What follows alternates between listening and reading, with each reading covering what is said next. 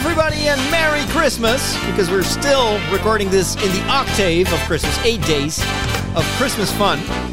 Hope you had a wonderful time, and we're getting ready for the new year.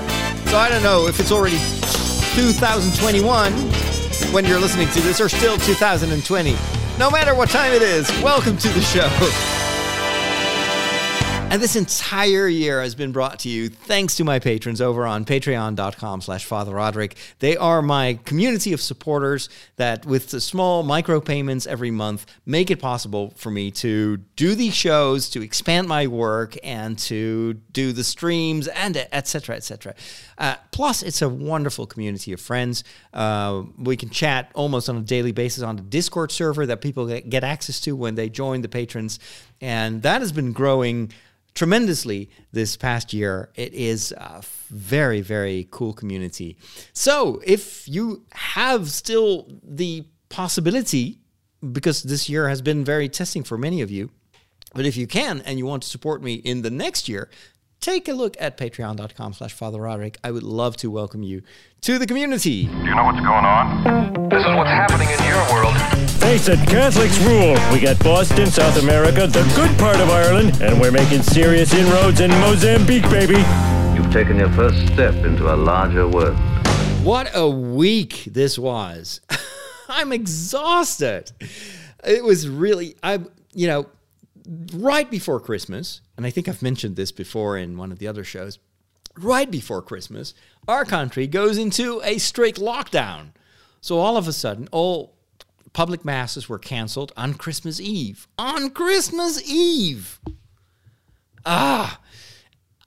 However, there's always an upside to any downside, right? So it meant that my regular mass was canceled, and I could do an international mass and stream it. And that was a ton of fun. It was a beautiful mass. I thoroughly enjoyed it, and it touched the hearts of all of us who were present, either physically or through digital means. So that, to me, was the highlight of the year. To be able to celebrate that with this online community was wonderful. Then the next day, I had a parish mass. The day after that, I had a parish mass. And the day after that, I had a parish mass. And then I just couldn't do the international mass anymore. I was so tired that we had to cancel. I was wiped out.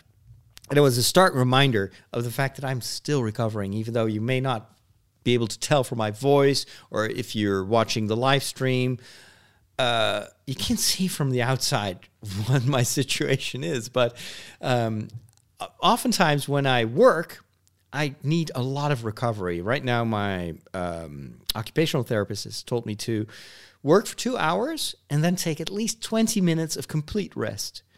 So no interference with that at all. I can't use my phone. I should not have sound. I have to close my eyes, just to lower the stimuli, because my system still is in shock after COVID. And I've had COVID in September. So, and it's only when I kind of slowly build up that my body will gradually calm down and stop the red alert that it is currently in. It has meant that I had to take some very difficult decisions, cut back on almost everything that I do. And you know that I have a lot of ideas, and I used to have a lot of energy, but that's always been, a good thing. But right now it has made me trip because I was going full speed, whereas my dilithium was almost completely gone, to use a Star Trek metaphor or analogy.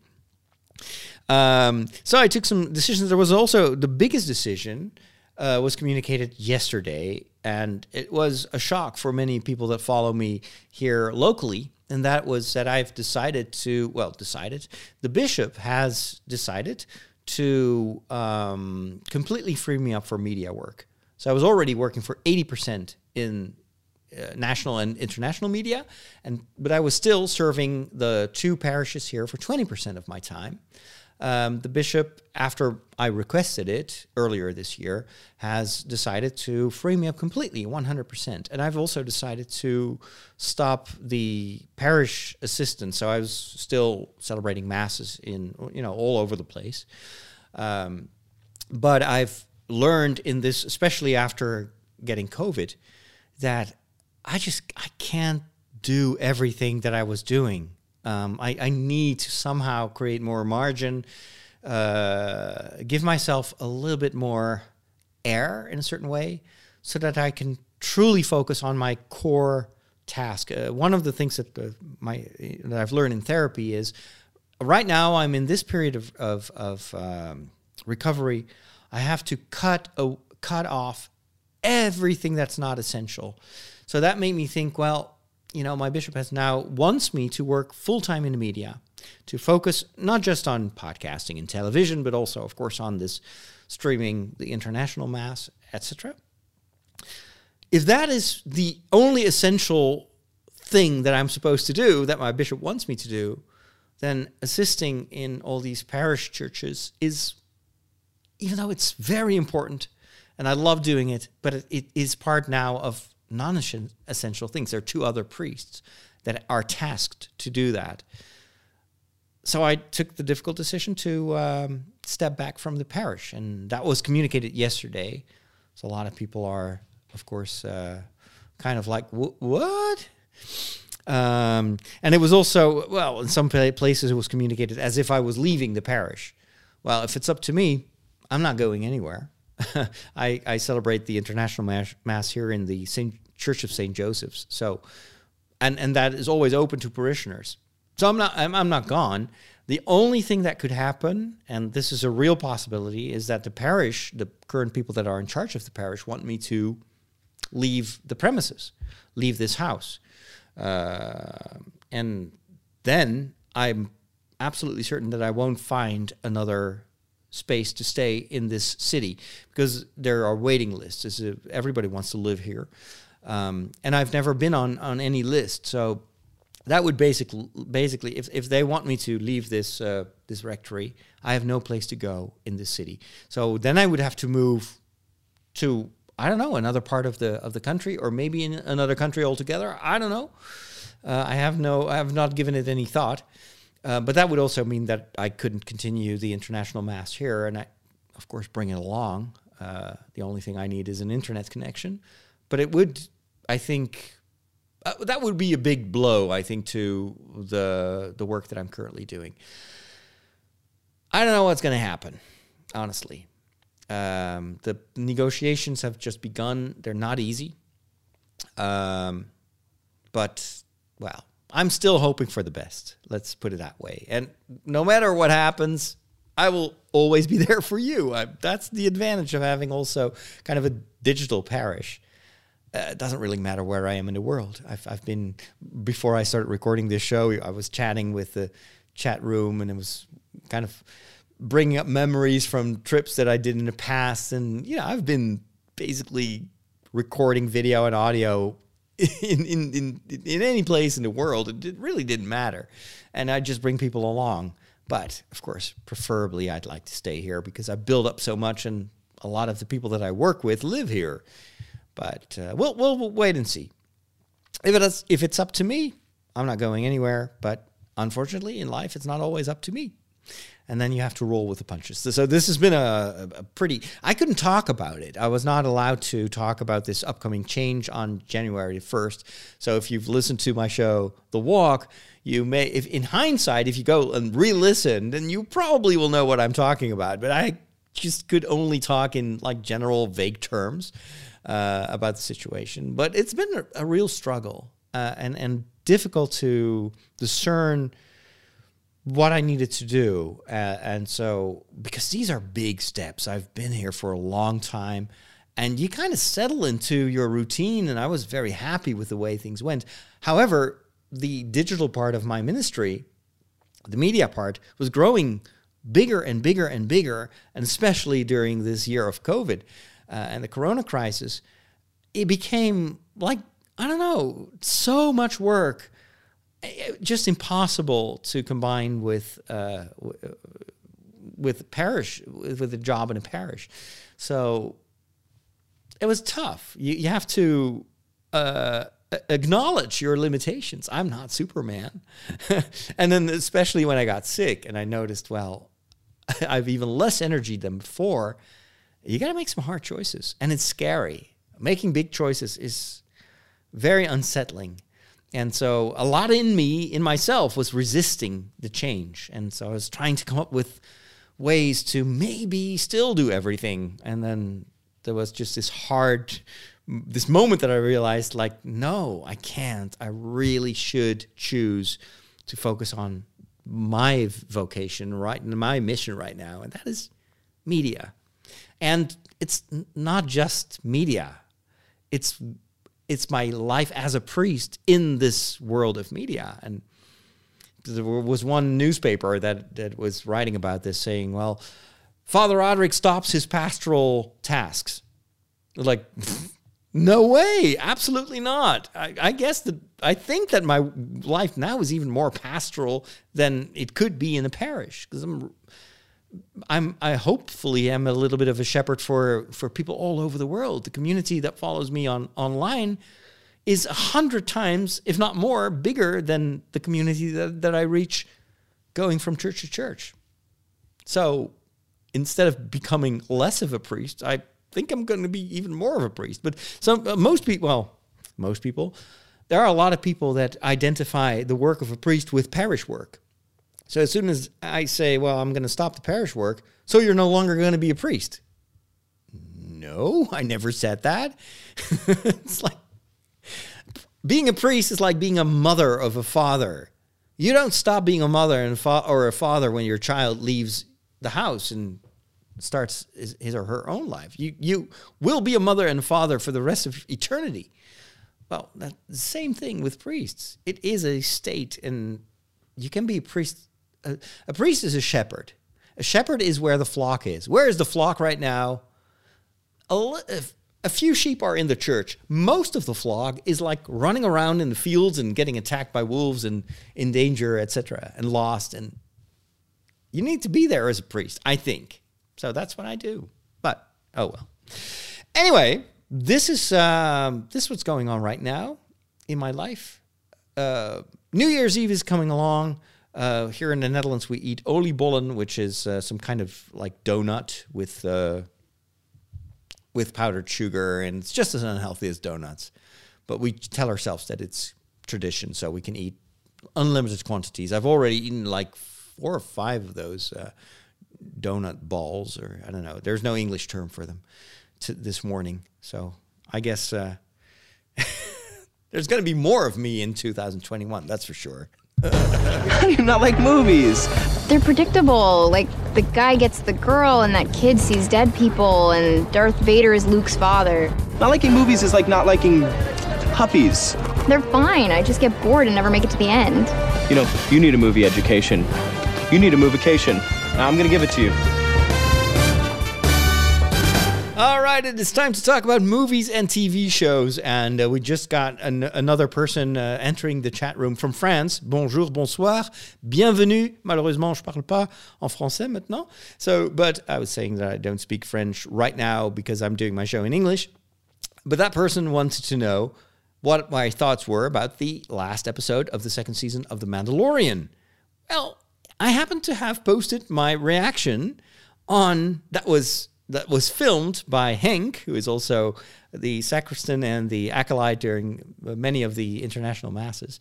He filmed me while I was watching those sequences. I'm not going to talk spoilers, so don't worry.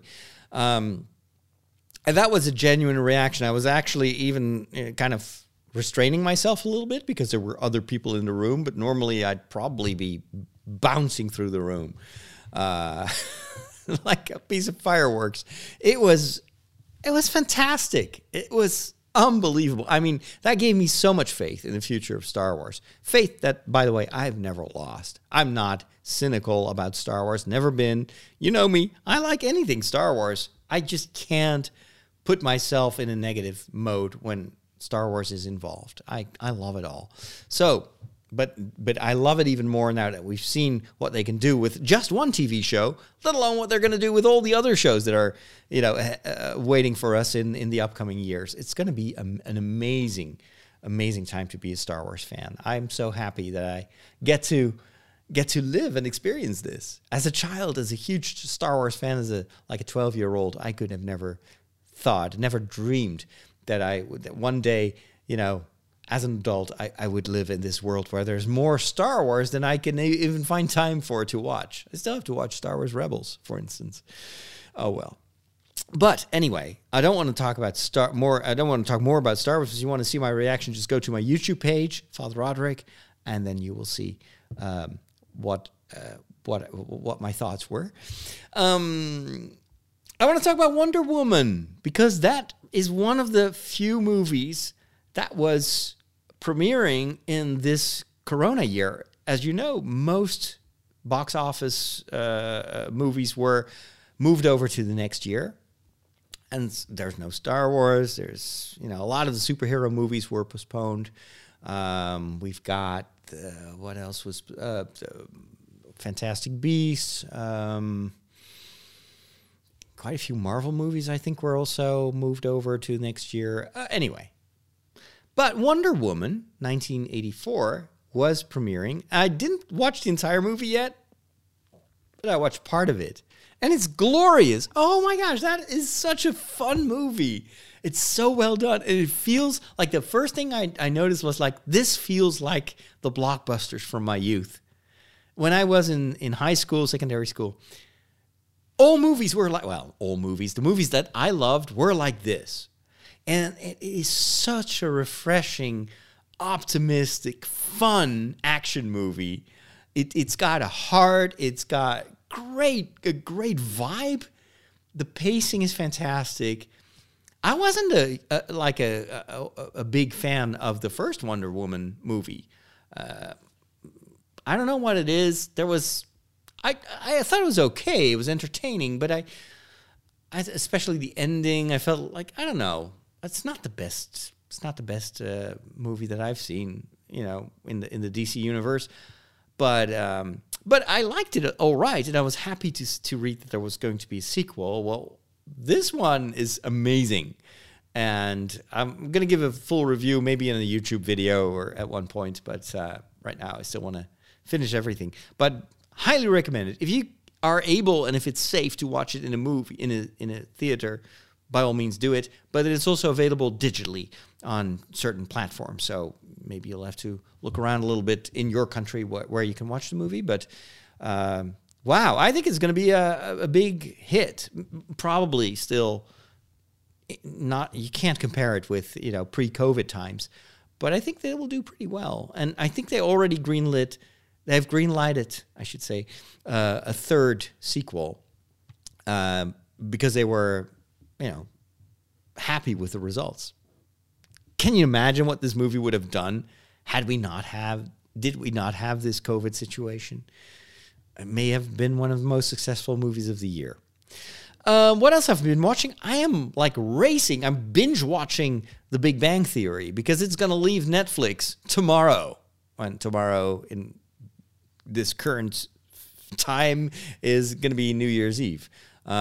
There is also Big Bang Theory on Prime Video, I think, in the Netherlands. But I'm not sure if they have all the seasons. So I don't want to take any risks. I love The Big Bang Theory. So I'm going to try to finish that. I still have to watch a few more episodes of the last season of Game of Thrones.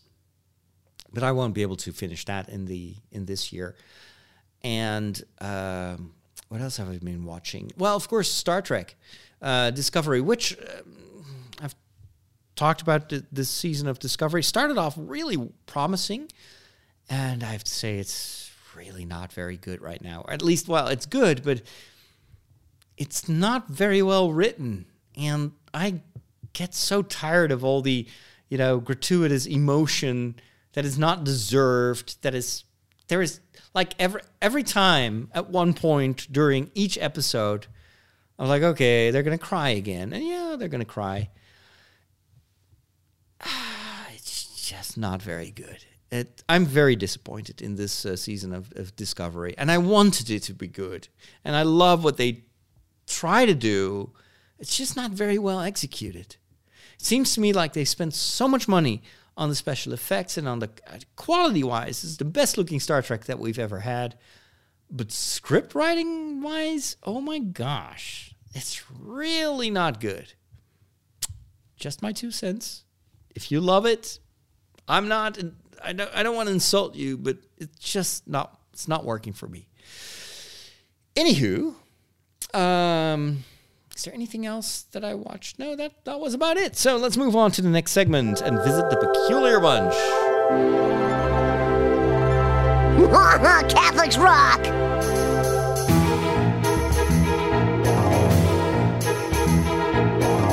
Here is the Peculiar Bunch. It is these weird Catholics with all their traditions and strange customs. Catholics can be a peculiar bunch. No meat on Friday. Oh, meat? What do they eat? Light bulbs? And this is the place where I try to answer your questions, and they can be anything. I don't always have the answers, but if I have, I share them with you. Man, you guys got more crazy rules than Blockbuster Video. I just love this jingle. My brother composed this jingle when I started podcasting. It's, 15 years old. This is old digital orchestra. I still love it. I should ask him to do some more. Anyway, speaking about my brother, his son, his oldest son, Maurits, has just started his YouTube channel. He won a contest, and the prize was that this big gaming company would completely redo his room and turn it into like the perfect gamer's heaven. And so now he's got this fantastic looking room with LED lights everywhere. And they also gifted him this superb computer, like the best of the best. And so he started his Minecraft YouTube channel. And it's so fun to see the next generation. I remember baptizing that little fellow. And now he's 18 years old and he's doing this amazing stuff on YouTube, and of course, way more, connected to what young people want to watch than I am. But I'm proud. I'm really proud. I'll link to his channel in the show notes. If you're into Minecraft, you may want to subscribe. It's very Minecraft, so it's not what I do, but it's pretty good, I think. What else? Why was I talking about this? I don't know. Anyway, today I want to answer a few questions. The first one was asked in the chat room, and that was if I could recommend a good book of philosophy for someone who is interested in philosophy but doesn't know where to start. Well, I would say definitely do not start with Hegel. Take it easy. Take it like a general introduction to philosophy. That's already good. There is this Charlotte's Secret, or what was the title of this book? I think it's a Danish book. Let me look that up real quickly. This microphone is always in the way. Philosophy book for children. What was it again?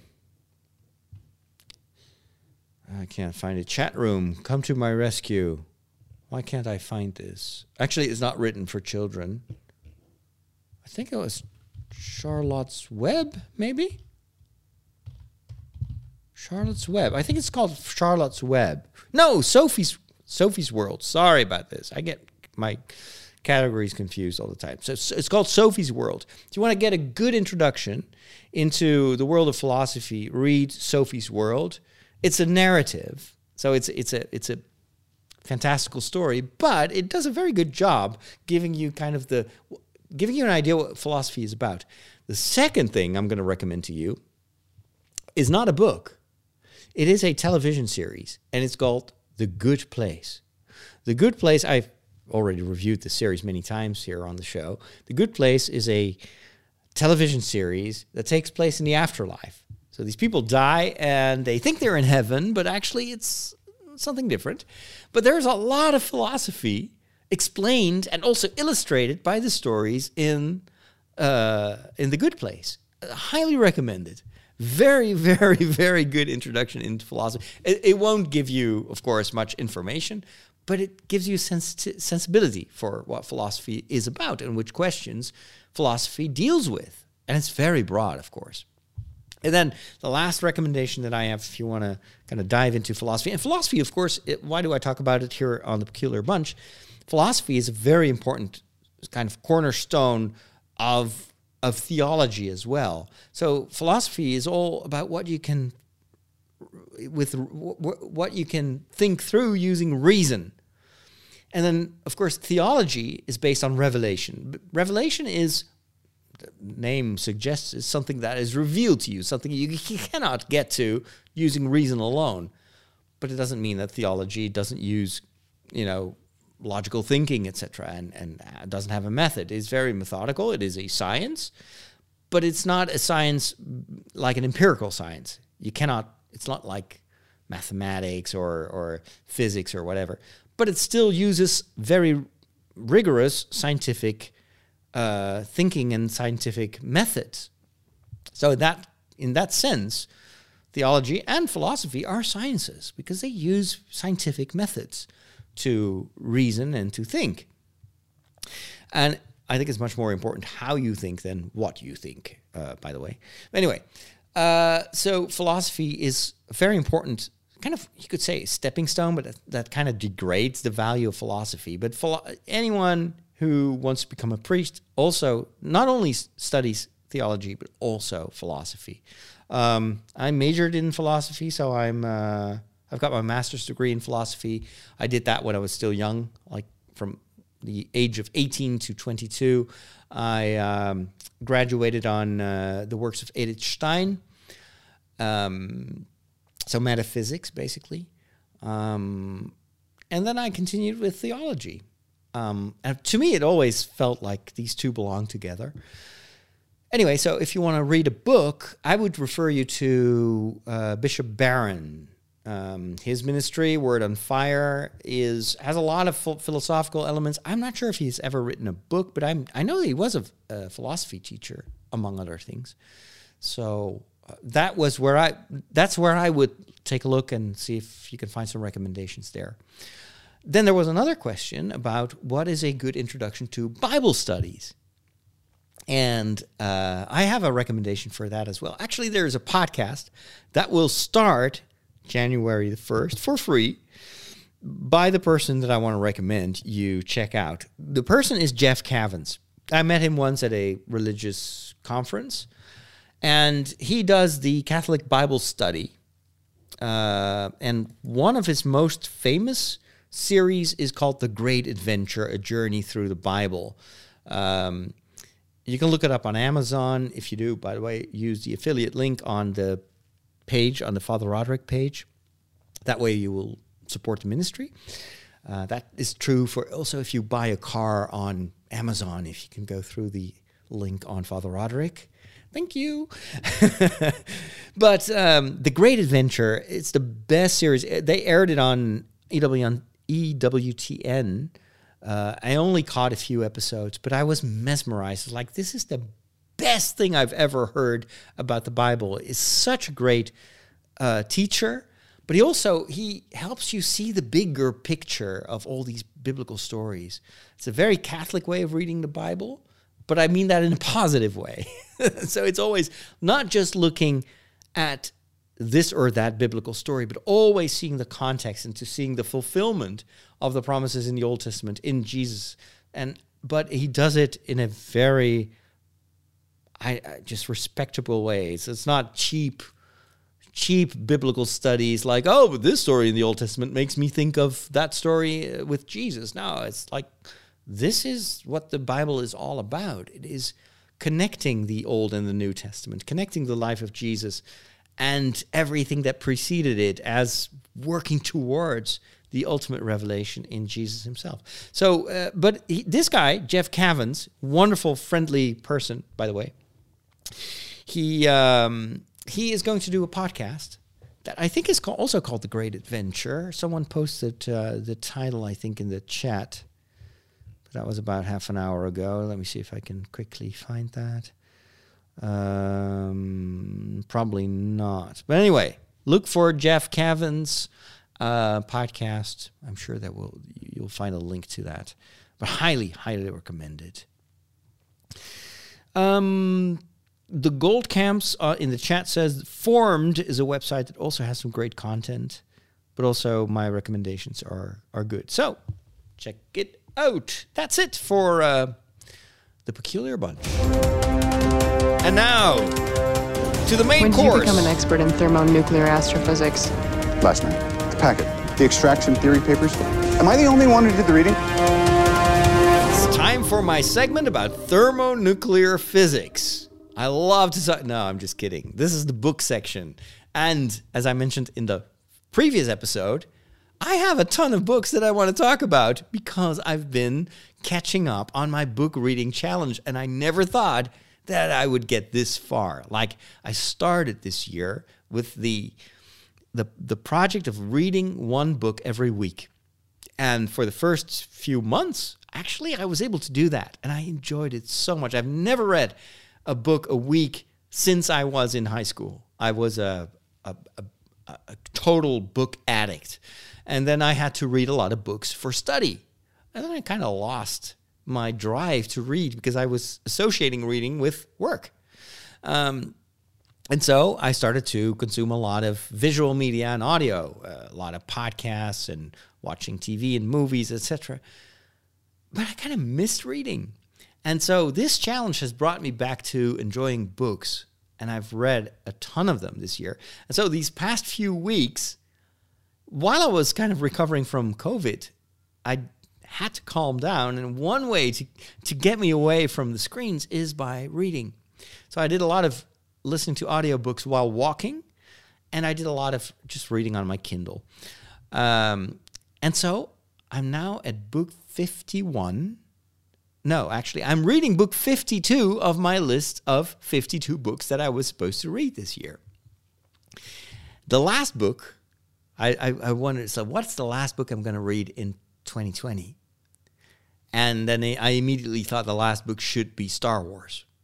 It should, well, not the Star Wars book, but it should be a Star Wars book. And so I picked the book that was number one on my Star Wars reading list, and that was The Lost Stars.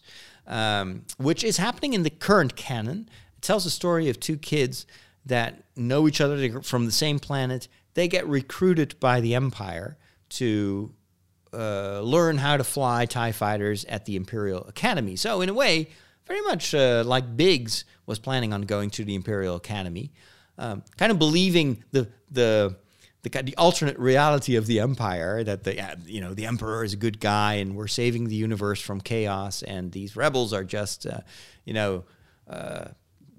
discontented, disillusioned people that are just they're in the way of progress and order and stability. So we're going to be pilots for a good cause. And then one of them, so they meet during their years at the Imperial Academy again. There's a bit of a romance also starting. And then one becomes a rebel, and steps out of the Empire, and then the two, of course, become opponents. The one is a pilot for the rebels, and the other one is a pilot for the Empire. Fantastic idea! That should be a movie in itself, but it's a Star Wars novel. I'm now at page 100. The book itself has 400 pages. It is now. I'm recording this on December the 30th. So I still have about 24 hours, less than 24 hours to finish the other 300 pages. So you know what I'm going to do when I'm done with this podcast. I'm going to try to finish this book. And then I have, of course, a huge list on Goodreads of other books that I've read. Very diverse mix. It's basically anything. Sometimes I was in the mood for a short story by Tolkien. Other times I read a good novella by Stephen King. I read some bigger books as well. The Wheel of Time stuff. The Great Hunt. That was by far the biggest book that I read this year. It's about 650 pages. That was tough. But I also read a lot of kind of motivational books. So read a couple of those classic books by Tony Robbins. And then just recently, a few books that really have taught me a lot of important stuff. Just was the right thing to hear by Gary John Bishop, who is a Scottish coach.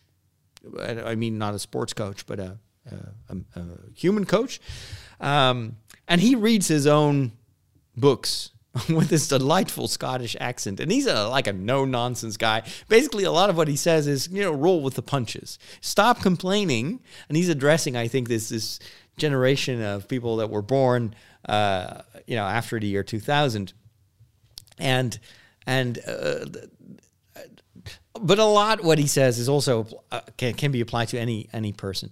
And they were the absolute kick in the for me that I needed to hear at that moment. So it has really helped me in these difficult weeks of discernment and what should I do. And my tendency is always to blame other people for the things that go wrong. And he's basically, stop doing that and take a responsibility for your own life, for goodness sakes. Yes, I just loved it. I laughed out loud so many times. So those books are great. I loved reading Stephen King. There's this one story, and it's called the Gingerbread Girl. And it's not a very long book, but it was the right book at the right time for me. And then there is one book that I was really impressed by.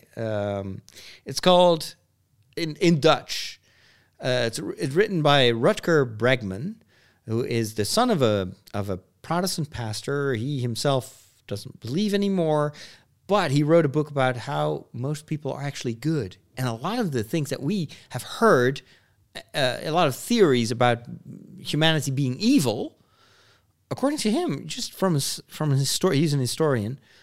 If you look at the facts, these stories don't add up. They're misleading you on the nature of people. And so his entire hypothesis is most people are good.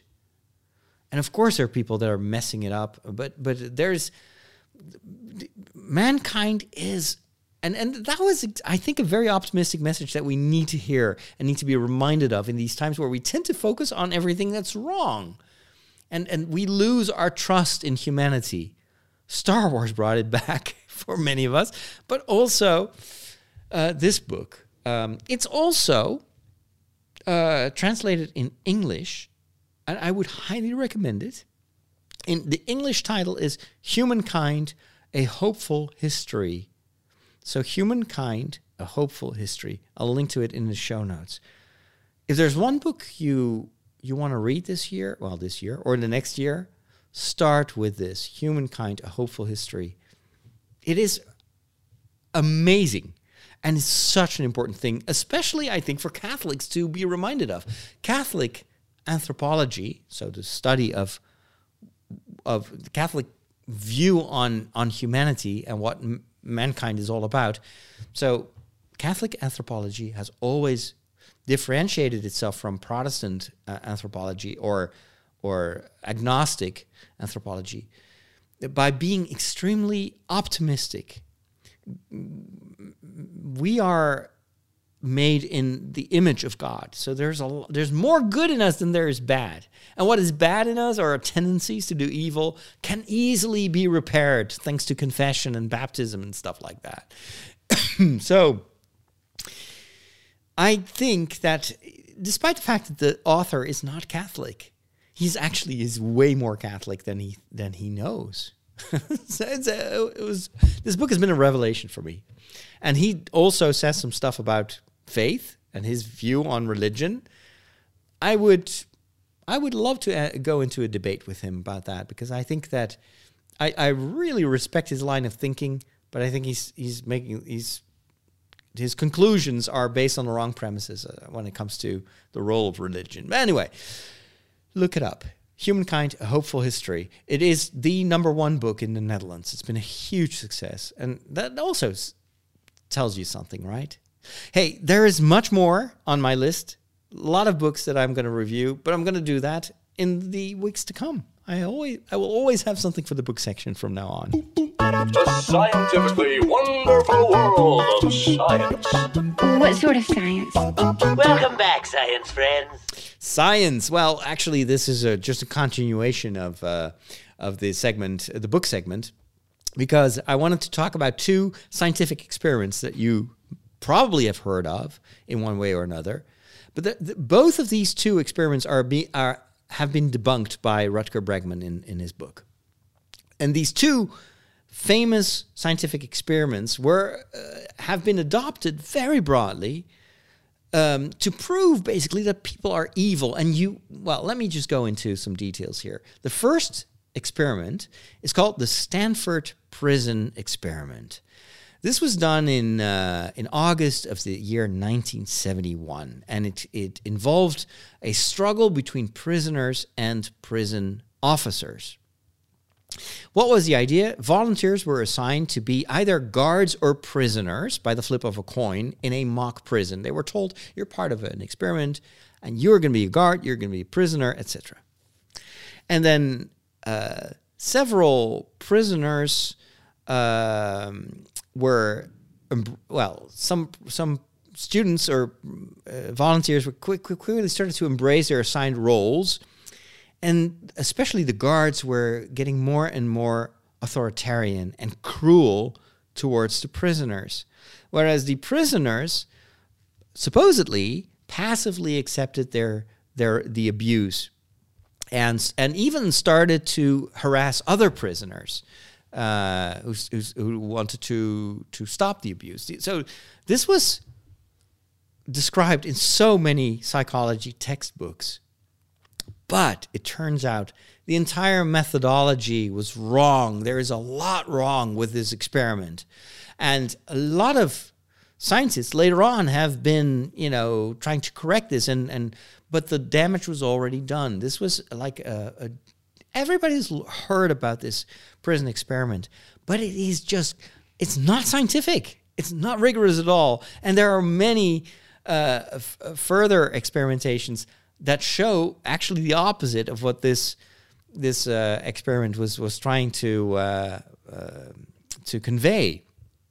So this was always used as a experiment that would show that, people, you just tell them you're a prisoner, you're a guard, it's okay to torture other people, just go ahead. And people would turn from being totally normal, friendly people, would turn into these cruel Nazis.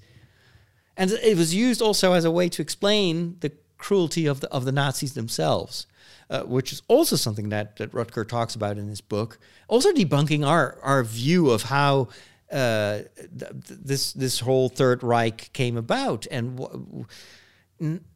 anyway, I'm not going to spoil it, but it's so interesting. And he's an historian, so he very closely examines the merit of these experiments, and then has to conclude it's fake news. It is not true. So there are a lot of flaws with this, but he explains it so well. Another experiment that you probably have heard about, it's called the Milgram experiment. Now, this Milgram experiment was done in, I think, in the 60s. In 61. What was the idea? Milgram wanted to explain genocide. How is it possible that the Germans killed millions of people? Is there something in is this a design flaw? Are we just actually very evil and we can be pushed to do very evil things as long as we think that we're doing the right thing? So what was this? The experiment was, there was a person behind a glass wall hooked up to a machine, and that person could be punished with electrical shocks by another volunteer on the other side of the screen. And then there was the person who conducted the experiment telling the person who could send these electrical shocks, you can just up the punishment a little bit more if the person makes a mistake. And so, even though the electrical shocks were clearly causing extreme distress, and even would almost, would have killed someone if it was for real. The person who was able to send these punishments would be more cruel and cruel all the time. So, if the experiment was real, could have killed the other person. The message of this experiment was, you see, people follow orders, even though something in the back of their mind tells them I'm doing the wrong thing. As long as they feel that they are, doing what is expected of them, you can push them to do basically the most evil things. That experiment, too, had very serious design flaws. Also, the way in which the results were communicated, there were a lot of things that were not kosher about it. And again, it's something that we all have heard about, but it's wrong. This is not true. And so Rutger in his book goes through all these ideas that we have about humanity. The story of the Lord of the Flies, right? These kids on an island that start to murder each other. That's a fictional story. But he debunks the assumptions behind that story and says, well, that's just not going to happen. If you put people in a situation of distress, most normal people will start to help each other. And so that's why I think this is an important book in these COVID times, because we tend to some people want us to believe that everybody's evil, that everybody's egotistical, and the only way to restore law and order is by restoring law and order. But that's not true. Look around. Not everyone is evil. Yes, there are some people that are panicked and afraid. But most people are good. I want to believe that. And I'm happy that there is a scientist and historian who actually proves with very specific examples that this is far more likely. I would say this anthropology is much more, provable than the opposite, that all people are evil. So even when people are forced to do evil, which is kind of the message of the Milgram experiment, it's probably incorrect. Like, there's a lot of people who will resist this pressure to do evil. Anyway, read it for yourself. One of the best books that I've read in a decade. Let's go to the technology section of the show. We are on the cutting edge of technology. Wow. Well, what does that mean? Just plug it in. It's going to say, hey, I see you plugged in a new device. And it's going to load in the appropriate drivers. You'll notice that this scanner build... Whoa. Well, all your technology stuff, it just ends in disaster. But there is one more thing. There's always one more thing. In my life, in the Apple part of my life, there is one more thing that came in the mail, and I was so happy that it made it to mainland Europe, is my new keyboard for the iPad Pro 12.9.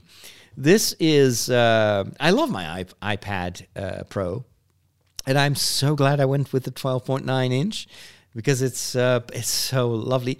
I got the pencil. Got the refurbished one. So Apple from time to time will, if people send back stuff because it's, they don't like it or it's faulty, Apple takes it back. They will repair it. It will be rigorously upgraded, etc. And then they sell it for like a fraction of the price. So I got this one got a very good deal on the Apple side. All the Apple pencils were sold out in a matter of hours, but I got one. It's fantastic. I love my Apple Pencil. And then I got this Logitech case. So I wanted something to protect my iPad. And the Logitech, you of course know about the Magic keyboard, right? That Apple sells where the screen is floating above the keyboard. That thing is the price of a small PC. It's like $400. And I love my iPad, but I'm not going to pay $400 for just a keyboard. Sorry.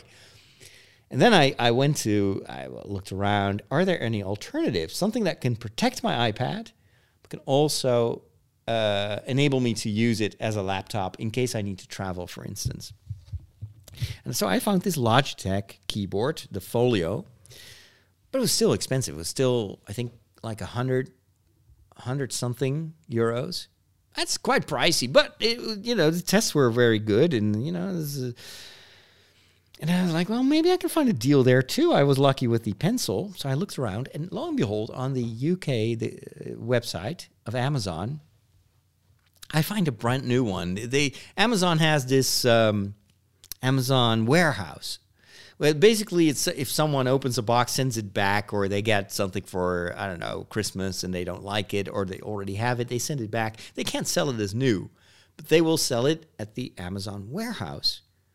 And you can get some pretty good deals there, because I paid, what was it?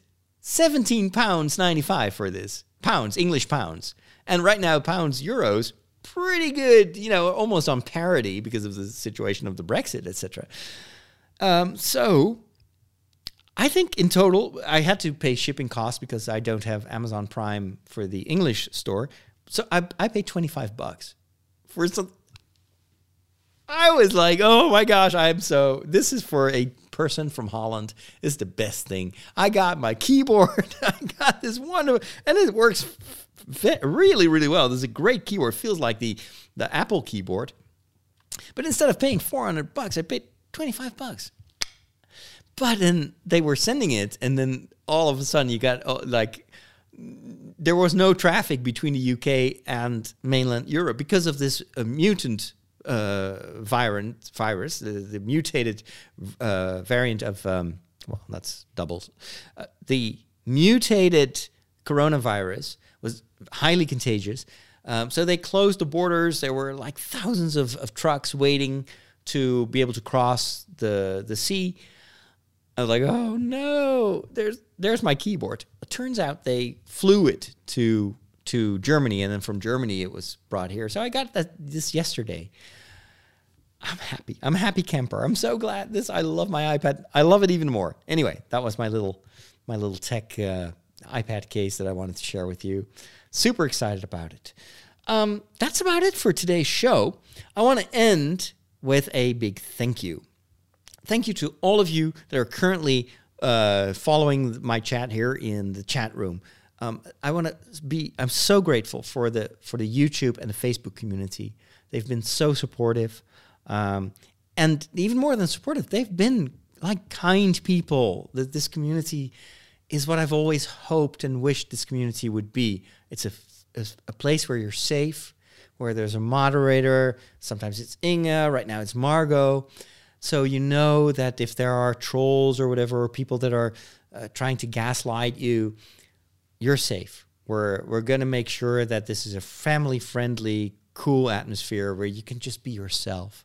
And that's what this YouTube community has been, and also the Facebook community for this past year. And I think COVID has brought us together even more closely. I particularly want to say a huge thank you to my patrons.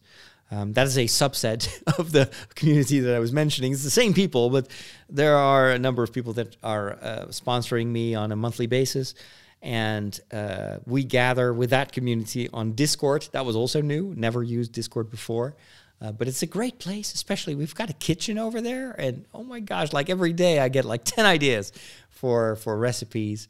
And there's such a cool vibe. Feels a bit like the old times when I was still doing shows for SQPN, and we would have these chats on Saturday afternoon, and we would record Catholic Weekend or another show, and we would just hang out with people in the chat. Well, Discord kind of has that same vibe. I love it there, I love it there because I love the people there. At the beginning of this show, I briefly touched upon the stuff that is happening right now and the changes in my life. I only told you maybe 5%. This has been a really challenging, testing year, sometimes very difficult, sometimes downright scary. But I think that I made the most of the situation thanks to you. Because I had a community that I knew and know is supporting me, and that I can also support myself just by being what I am, by doing what I do. Having, for instance, the walk as almost my my confession moment, where I try to be as transparent as I can, where I can share with you what's going on in my life, but I can also think about it. And I don't always have the solution. I don't always know where my life is going. I figure it out just like you are figuring it out sometimes. But having a community to share that with has been tremendous. And there are some people, some special people in my life that are part of the bigger community that have reached out to me on a personal level, and you know who you are, and that have been a tremendous support in the darkest moments of this year, when I was most frightened, most insecure, when I was most miserable. These people have literally pulled me through, and their advice, their support, sometimes also their pushback, their criticism, their, hey, but you're saying this, but I'm not going to go along with you. It's been of more value to me than anything before. This year has been difficult, but has also been maybe one of the richest years that I've gone through. And that is thanks to you. So at the end of this year, I want to thank you for who you are, for what you've done, for the way also the questions that I get, the things that people are sharing, and the vulnerability that some people have shown and have dared to show. I can only be grateful for that, because no one forced you to be open, and no one forces you to be kind. You just are. You're good people. I could write a book just like Rutger did about, most people are good. I can tell you that I've got 27,000 of them on YouTube, and they're good people. Yeah, there's the occasional jerk and the occasional dark side, but it's nothing compared to the goodness that I've seen in the people that I communicate with. And that gives me faith for the next year. If so much beauty can happen in this very testing year, 2021 is going to be so awesome. I'm going to be there. I hope you're going to be there with me as well. But know that I'm immensely grateful. Words cannot express it. But I've got your back. I'm praying for you. I'll be there for you as much as I can. And I thank you in advance that you will be there for me in 2021. Take care. Stay healthy. My best wishes for the upcoming year. If you're afraid, don't worry, you're not alone. If you're sick, we're going to pull you through. If you despair or you don't know, you're insecure, lean on us. And we hope that from time to time we can lean on each other in this wonderful community. Thank you for the privilege of your time. And have a wonderful end of the year celebration. And I will see you soon next year, just around the corner. All right, take care. God bless. May the force be with you. Live long and prosper.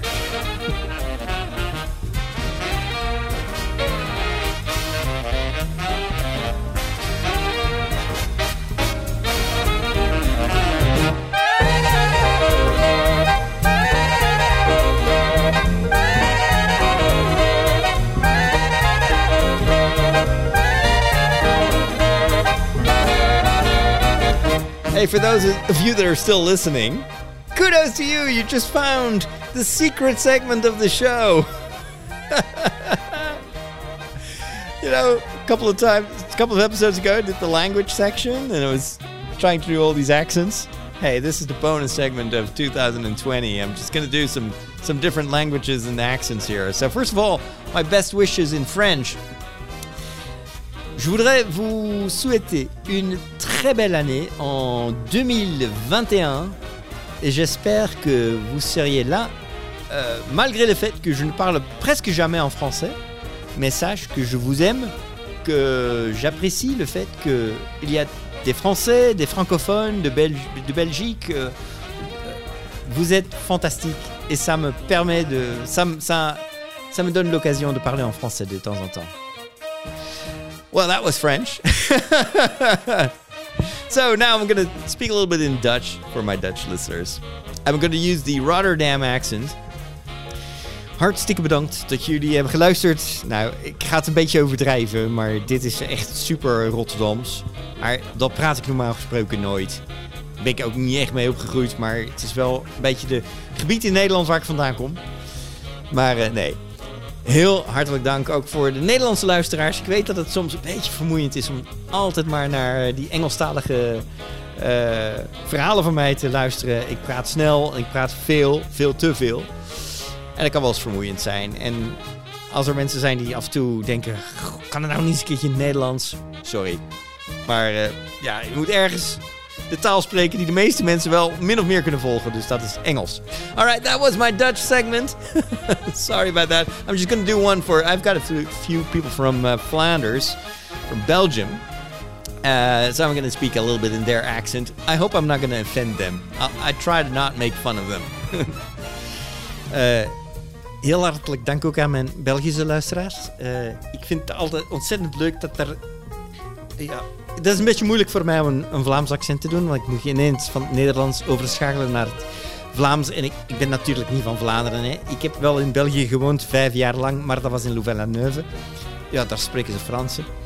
Dus het enige wat ik een beetje zo kan nadoen is het accent wat ik ken van mijn nichtje en neefje. Die wonen in Antwerpen.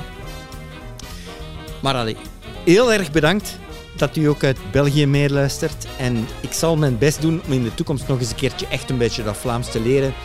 Maar heb medelijden met mij. En dit is niet om grappig te doen of zo. Ik probeer dat echt, als ik ergens ben, probeer ik ook een beetje dat accent over te nemen. Maar ik weet dat dat niet altijd goed lukt. Ik ben maar een Hollander. Hè. Allee, heb medelijden met mij. Bedankt voor het luisteren. Allee, so that was...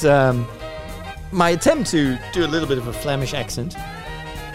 What else can I do? German. I'm so bad at German. I apologize. I don't even dare to speak German because I'm going to mess it up and it's just not very good. Vielen Dank für... yeah, I get stuck again. Well, you know what? Thank you. From Germany, if you're from Austria, all these German-speaking countries, I hope that soon my German will improve a little bit. So just so hard. What else? I don't know. Polish? Thank you. I need to wrap up. The music is finished. Hey, more languages next year.